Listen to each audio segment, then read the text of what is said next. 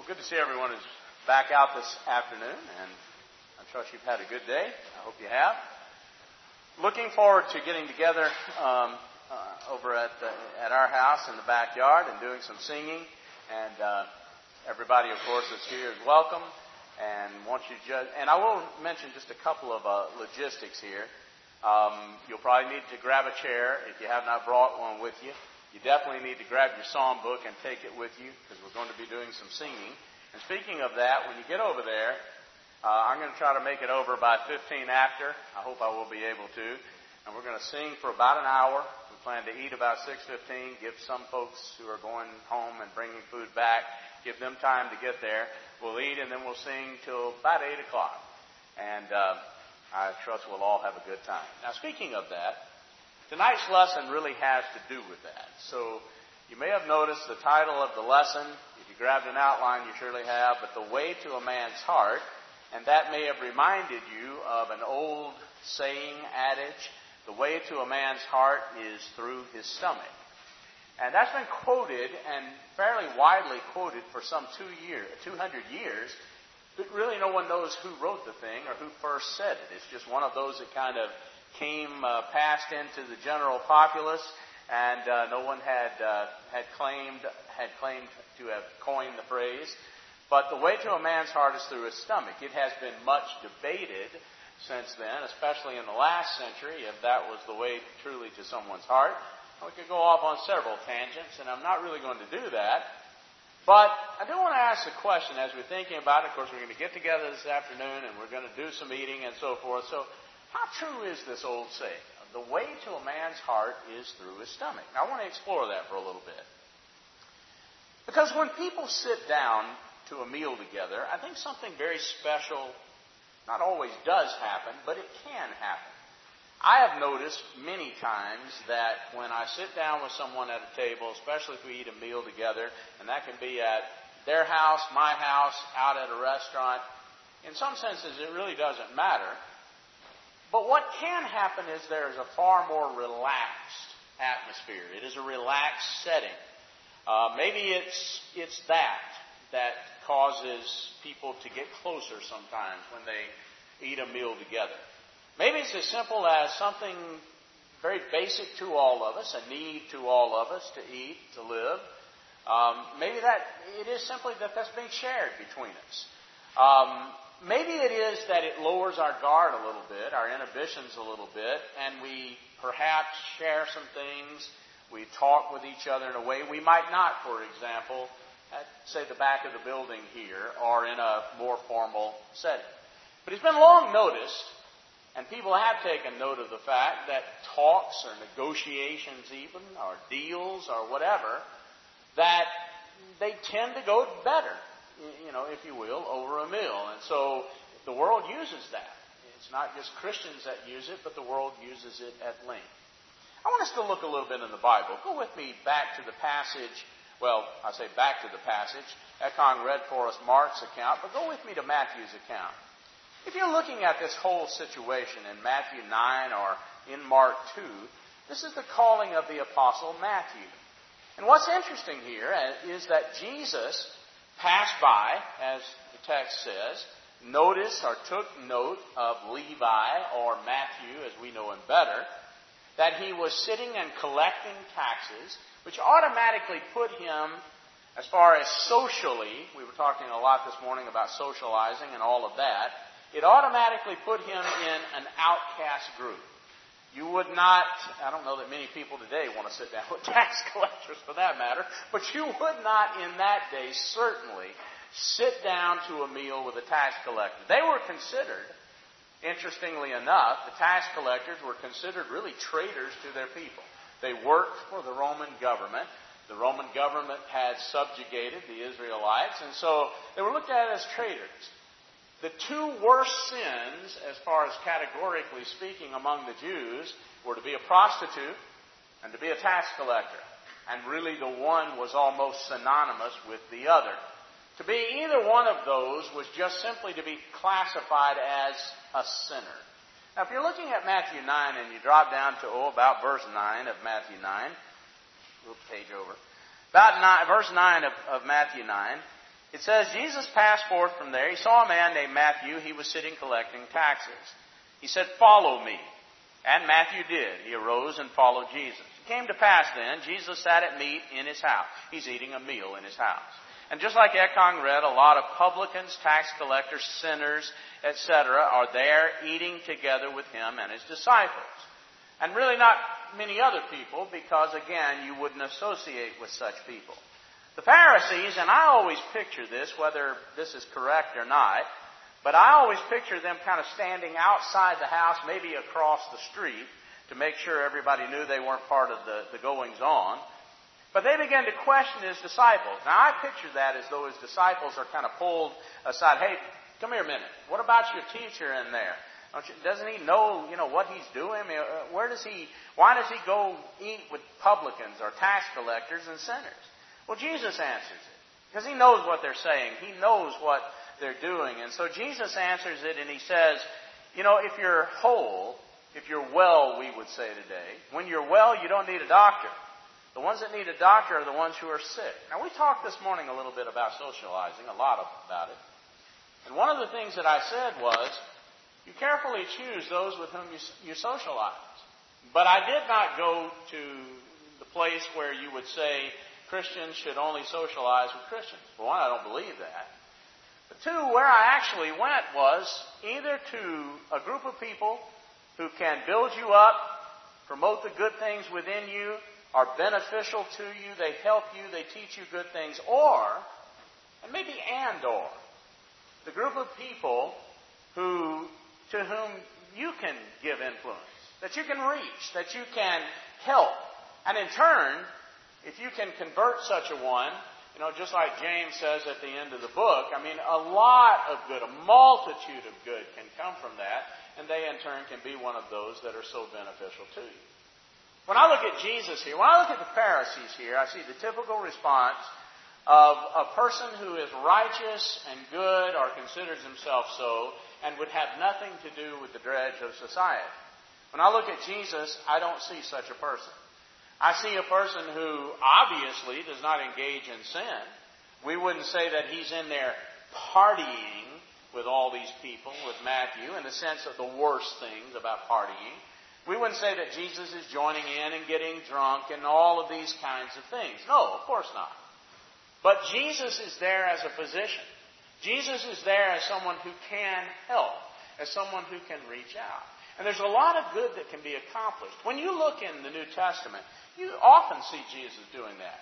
My favorite passage, and I'd like for you to turn over there for a moment, to Luke chapter 7. I've said many times, it's my favorite passage in the Bible, and it is for a number of reasons. One, because I think it shows the true picture of Jesus that is so foreign to so many people. Jesus is asked by Simon to come eat at his house. Simon is a Pharisee. Simon apparently invites over, I would assume, some important people, special people, and they're going to have this visiting dignitary, Jesus, over to their house. And all that's fine, well, and good, except this woman comes in and interrupts the situation. The whole scene is interrupted. When this woman comes in, she is a sinner, which most likely means she's a prostitute. And she comes in and she begins to cry at Jesus' feet and wipe his feet with the hairs of her head. And you know the story there. And Simon and those that are with him, while this is going on, they're kind of conferring, I would assume whispering among themselves, or just thinking, as the text almost seems to indicate. They're all thinking the same thing. Man, what a filthy woman. And does this guy not know who it is or what kind of woman? That's one reason why I like it so much. How wrong we can be about what kind of person a person is. What kind of woman it is that touches him. You know how Jesus answers that. I came into your house. You didn't treat me with common courtesy. You didn't treat me with respect. You didn't salute me. You didn't wash my feet. You didn't humble yourself in any fashion. And here's this woman. And from the time she's come in here, and I assume she was still doing it, she's crying at his feet. She's penitent. She wants to change her life. She wants to do what's right. And that's exactly what we want to accomplish. If I sit down to meal, and I've done that many times, it's very comfortable for me, and I know it is for a lot of people. So maybe somebody visits here, and I talk to them. And let's get together. Sometimes they want to get together right here at the building. Sometimes I invite them over to the house. Sometimes I'll go down, and maybe buy them a cup of coffee or tea or whatever at the diner, State Street. Everybody knows that place around the corner from here. And we just sit there. And I've sat there sometimes for 2-3 hours talking to somebody. It's very relaxed. It's comfortable. The guard lowers a little bit. And so people talk. That's what you want to accomplish. And so when you look at passages like this, and I could go on with that. I could look at chapter 19 and the story of Zacchaeus. And here's Zacchaeus, and he's so eager to see Jesus. Today, come down, Zacchaeus. Make haste. And, you run to your house and get everything ready, because I'm coming to your house today. Out of everybody there. You remember, he was the chief of the tax collectors in that area. I'm coming to your house, and salvation is coming to your house today. That's what you want to accomplish when you sit down to meal with someone. Now, what is it about eating with somebody else? I'm not sure what all goes into it, but I will tell you this. Go over to 1 Corinthians 11, and notice in 1 Corinthians 11 and verse 20, we get what is our most common term for what we did this morning with the bread and the fruit of the vine. It is called in the New Testament communion. It is most often called simply breaking of bread. It is one time called the Lord's Supper, if you look at 1 Corinthians 11:20. And this is a very special word. You just don't see this word often in the New Testament. And every other time you see it, it is when people have gathered, like Jesus did with Matthew and so forth, but when they've gathered for a feast, or they've gathered for a very special, important meal. Well, this is the word that's used in 1 Corinthians 11. And if you go back and you dig back into this word, this particular word, and you go back, let's say go all the way back to Homer's writings. And Homer uses the term in a very particular way, so authorities will, lexicographers and so forth will cite this example. But if you go back and you look at the use of the term, you find that it's actually a religious term. In other words, even though most of the time in the New Testament, in fact, every other time, it's just for a feast, a king prepared a feast for his son, that kind of thing. But it actually was a religious word, and ancient religions, if you study them, the worship of Baal and all these, things we see in the Old Testament, they all had formal meals. And a lot of the goings-on that surrounded those gatherings also had a feast where an animal would perhaps be sacrificed and then eaten and all of that kind of thing. But these religions incorporated a special meal. And there was eating and there was drinking and there was a lot of other things that went on with it. But they were considered, and this is what I'm getting at, they were special because they were eating a meal and they were considered a way, a physical way, that you could have fellowship with the God that you believed in. Now stay with me for a second. You're gathering to worship Baal, okay? And you're going to sacrifice a bull to Baal, or one of the various, Baal incorporates a lot of gods, but you're going to sacrifice a bull. That bull becomes special. Now it's been killed, then it's going to be put over an open fire and roasted, is what it amounts to. And everybody is going to partake of that bull, eating it. And they're going to eat and drink and do all of their religious rites and so forth. And it was a way for everybody to physically share in the sacrifice. And I mean personally involve themselves in the sacrifice to whatever God. And this seems to be common around the world.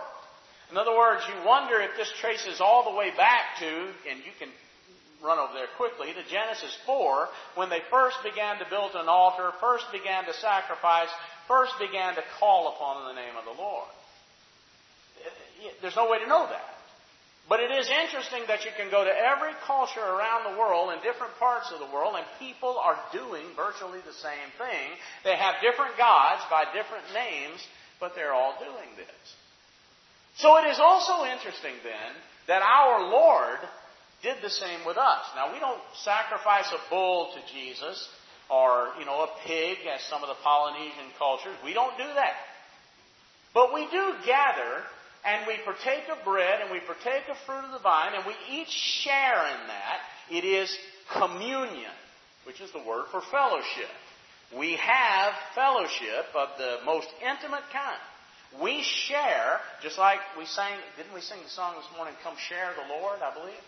We share the Lord, literally. And He shares in that, according to Matthew 26 and Mark 14. So when you're looking at that, you understand that this is an intimate gathering and intimate sharing. Now, why am I talking about all of that? Because this idea of sitting down to a meal, and I realize going to State Street Diner and having a hamburger is not the same as some of these pagans who would sacrifice this animal and eat of it, thinking they were all sharing with this God in a meal and all of that. It's not that. But perhaps some of the elements of it are the same. And that is how people are drawn together, and they're closer when they do that kind of thing. And they feel that. People have been polled, surveys have been taken of people who are eating together and just asking them, I mean, just like literally going in and walking around and asking them, how do you feel? You know, are you enjoying your meal together? That kind of thing. And listening to all of that, you understand there is something going on. And so, once you begin to study that, you begin to understand that it can really serve a great purpose to get together. That isn't lost in the New Testament. So we began to look in the New Testament and we realized there's a lot of that kind of thing going on, isn't there? Go with me to Acts 2. Surely we remember, and I'm sure all of you do remember. When you go to Acts 2, you remember that what happens the day of Pentecost is probably a Sunday. But it's the day of Pentecost and the church begins, they're convicted of Jesus and who He is and that they killed Him and they need to obey. And so men and brethren, verse 36, as we turn down there, verse 37, as we turn down to Acts 2:37, they're asking, what do we do? How do we correct this? And Peter tells them, repent and be baptized, every one of you, in the name of Jesus Christ for the forgiveness of your sins. And then the Bible tells us, and I want you to pick up with me in verse 41, then they that gladly received the word, they were baptized. And the same day there were added about 3,000 souls. I know the King James and some translations say added unto them. But they were just added. They were added to the number. Now you notice what happens here. You obey the gospel, you're automatically part of a group. You're a member of the church. Now whether or not you go on acting like that, as we were saying this morning, whether or not you go on, really trying to grow and gain from that, that's your choice. But the moment you're baptized, God, the Holy Spirit Himself, adds you to the number. You are a member of the church. But it didn't end there, did it? Verse 42, they continued steadfastly in the apostles' doctrine, the apostles' teaching, and it's coming directly from Jesus. And then fellowship. And that probably means the different things in which they share, like contribution and the Lord's Supper and all those kinds of things. But the breaking of bread, the breaking of the bread, that's probably the Lord's Supper, and in prayer. And then it says, and fear came upon every soul. And all the ones, many wonders and signs were done by the apostles, and they all that believed, verse 44, they were together and they had all things in common. And then the Bible says they even went so far as to sell what they had, and they began to part them, share what they have with others. But I want to focus on verse 46. Because they're Jews. And Jews in that part of the world, just like, and you can see it today, they still do it in certain parts of the world today, and Muslims do it, where they'll have hours of prayer and hours of worship. They took advantage of that. So they continuing daily with one accord in the temple. We know they met in the temple. That's where the first church, the early church, met. And they met there because it was a place where all these Jews could come together, and it was also a place where they could influence others, teach others. And they effectively do that. But you also notice it says they were continuing with one accord. This one accord, same one of those words that's used in 2 Corinthians 6, where they are in agreement and accordance. They're harmonizing, that idea with one another. And they're breaking bread not just on Sundays when they take the Lord's Supper, but they're breaking bread from house to house. Now, this is how I picture it. And it may not be right, but this is how I picture it. If they're meeting daily at the temple and, worshiping God, doing the things they're doing as far as praying and singing and that kind of thing, and they're breaking bread from house to house, then it must be what's happening is, at the hour of prayer, that would be 9 a.m., 12 noon, or 3 p.m., they're going down there and they're worshiping. And then they're breaking apart. Remember, it starts with 3,000. And verse 47 tells you that the Lord is adding to the number on a daily basis, those that are being saved. So there are literally thousands of people. Thousands of people are not coming to one person's house. Just like, thousands aren't coming to my house today. There'll be a few, relatively speaking, that will gather in the backyard, but you couldn't house that many. Most homes can't. And they're not doing that. They're breaking up from house to house. And they're eating their bread or eating their meals. But I want you to notice what it says here. They ate their meat, their food, with gladness and singleness of heart. Some translations say simplicity of heart. And what it means is they've got a focus. They've got a purpose. Well, they've got a focus and they've got a purpose when they separate into different homes and they joyfully, happily eat a meal together. So is it important to do that? It appears to be. And commonly in the New Testament you see this. Run with me, if you will, through a few passages. Look over at Acts 16. Isn't it interesting that when you go to Philippi, this would be the first time the gospel ever went out of Asia, as far as we know, into Europe. And they come to the uppermost coast of Greece here. And they go into Philippi. And they met a woman down by the riverside. Remember, of course, Lydia. And on the Sabbath, verse 13, they went down by the riverside where prayer commonly was made. And they taught this woman, Lydia, in verse 14, from the city of Thyatira. And verse 15, read this together with me. When she was baptized, and her household, her family, she begged us, saying, if you've judged me to be faithful to the Lord, come into my house. Now notice what's happening there. She's apparently a Gentile woman, and most of Paul's company are Jewish men. But if you've judged me to be faithful, if I'm really a Christian, we are Christians together now. And so let's eat together. Come to my house and eat a meal. She's begging them to do that. We talked about hospitality last week. And sometimes hospitality is viewed as a chore. It's just, oh boy, got to have the people over. And I understand that. Well, a lot of times a lot of work goes into that. You do a little extra cleaning. You got to prepare a little extra food. And all those kinds of things go into that. But it's the good that comes from it. It's the benefit that comes from it. It's those things you share when you have someone in that intimate setting of your home. And the same is true when we gather together and sing. And I know most of you have, but if you've never been to one of these things, sometimes people are surprised, because we're usually in a good mood and people are laughing and it's relaxed. And it's certainly not like when TJ came up here a few moments ago and announced the song and we sang, and that's what we should do here. It's formal. It's worship. But it's far more relaxed over there. And people take note of that. And if you want to put it like this in a base way, people have fun doing those kinds of things. And you begin to realize that Christianity is not just about going to church. It is about Christians coming together and beginning to live their lives. Remember Acts 2? And daily they were doing this.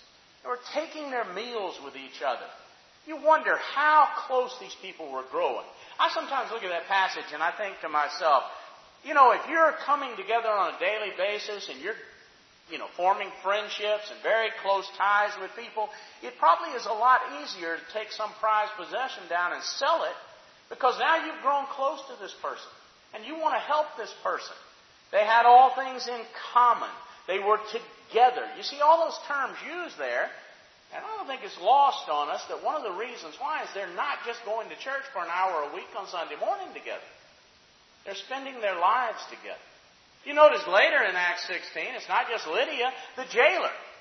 Now here's a Roman officer who is a jailer and he's converted. You remember the same thing. Verse 30, sirs, what must I do to be saved? Believe on the Lord Jesus Christ. Verse 33 or 34. He took them the same hour of the night and washed their stripes and was baptized, he and all of his immediately. And when he had brought them to his house, he set food before them. And they ate a meal together. Middle of the night is the idea. Can you imagine? Sometimes I think about that story, and that story it's amazing. But can you imagine? Here is a guy who a few hours before was charged, and I mean charged with his own life, to make sure none of these prisoners went missing. And if somehow Paul or Silas or one of these guys got free and started to run out the door, his number one duty was to stick his sword right through them. Now, a few hours later, this guy who was in that kind of charge of their lives, this guy is taking them home and putting food in front of them. 2, 3 in the morning. We don't know what time it is. I mean, midnight they were singing, verse 25. What an amazing story. What an amazing example of what the gospel can do for people. I wonder, a lot of times I wonder, at the conversation that would have went on that night. You know, that guy and who he was and what he represented and his future. I mean, man, he's got a prisoner in his house eating a meal. And he's supposed to be guarding this guy with his life. At the expense of his life, it is his duty to kill Paul if Paul makes it through that prison door. It's an incredible situation. And you know, you keep going through and you see it. One of the ones we discussed at our last debate, Wes and I did, in Acts 20. And I'm not going to go through this passage again, but remember, when they finished that long day of worship or that time of worship together, notice that, you know, the young man, etc., is raised from the dead. And then in verse 11, when he therefore was come up again, and he had broken bread and eaten and talked a long while. I don't know if you've ever eaten a meal with somebody close to you. And I suspect all of us have done this kind of thing, especially when you're younger. But you eat a meal together and you end up talking and you just talk and talk and talk. And maybe it goes all night long. I've done that. I've done that on numerous occasions. And you're sitting there with your friends and you talk and you grow closer and you learn more about each other and you get closer and you get closer. And sometimes in the middle of the night, you can share things with the other. You know, something's been bothering me. Something that I need to talk about. Maybe you even need to confess and ask for the prayers of someone else. You know, that James 5 situation. That kind of thing can come out of just sitting down and eating together. It's powerful. And I don't know if it's because psychologically God made us this way. Some suppose that. You know, He just made us to enjoy doing this kind of thing. I mean, why is it? Look at the restaurant business in this country. Look at the number of people. I don't think it's just laziness that drives us to a restaurant. Do you think it is? You know? But how many of us really want to just go out and eat with somebody? Stop and think about that for a moment. What's driving so many people to do that? Some people said it's because God has made us that way. Because of the good that will come from it. Because of what you can gain from just sitting down and eating and talking and all of the kind of thing they're doing. We're going to get together in a few minutes. I didn't intend for this to be a long sermon, and so I'm going to wrap it up here short. We're going to get together in a few minutes. When we walk into that situation, walk next door, we bring our food, we sit down, we take a psalm book, we start singing, sometimes we laugh with each other, etc., etc. Take a look around at the people who are there. Ask yourself the question, you know, who would I like to know better? Who would I like to get a little bit closer to? Some of the people in this church, and I mean this literally, that I am the closest to. The first time I ever had one of those talks that got us closer was at one of these type get-togethers. I'm thinking of one of the ladies here, and she's been a member here the whole time I've been here. I never really knew this lady till, I knew her, of course. But like so many of us, we come to church, we see somebody across the room, we don't really know them. But we were at Carteret Park one Saturday, in the middle of the summer. And she and I sat there and we talked. And we talked and we talked and we talked. And we walked away from that place so much closer. And over the years that have followed, we've studied the Bible together, we've laughed, we've talked, we've done all of those kinds of things. And the point is, it begins with something so simple. We're getting together, eat a meal, and have some recreation. That's why it's so important. That's one of the reasons why I believe in it so highly. I see Christians in the New Testament who are close enough to each other that they give everything they have for the other Christians. I see Christians in the New Testament times, and I read from history, they are so close to each other. They die for each other. Paul even mentions some of them who sacrificed their lives for Him. Him who once had killed Christians. Now Christians are sacrificing their lives for Him. I see people in the New Testament who are so close to one another, they care about their fellow Christian greater than they even care for themselves. Like Edward talking about at the Lord's table this morning. Who would you give your life for? And I see that, I believe, because these Christians are willing to go way beyond just going to church together. And they're willing to socialize with each other, whether that's eating or singing or all of these things that we do. It's important. It's not just it's a get-together. Okay, I'll make the next one. And I realize we all have things to do. I'm not saying that. But sometimes people will say it's not important. It's important I go to church. But it's not important that I get together with other Christians, that I spend time with other Christians. It's just not that important. It is that important. If you're here tonight and you're not a Christian, if you've not obeyed the gospel, confessed your belief in Jesus, that He is the Son of God, you've never made that decision that you're going to change your life and bring your life in harmony with the Lord. If you've not been baptized to have your sins washed away, you have that opportunity. And tonight you can make that decision to come to Jesus, to make that decision to be a child of God, and begin this very evening to grow and to grow closer to other people who are Christians. Maybe it is that you look at your life like we had this morning. People look at themselves and they say, there's something I need to say. There's something I need to ask. I need to ask for the prayers of people. Not exactly where I want to be. And I think we all feel that from time to time. And this is a great opportunity for you to say, hey, pray for me. I need the prayers. Won't you please come while we stand and sing.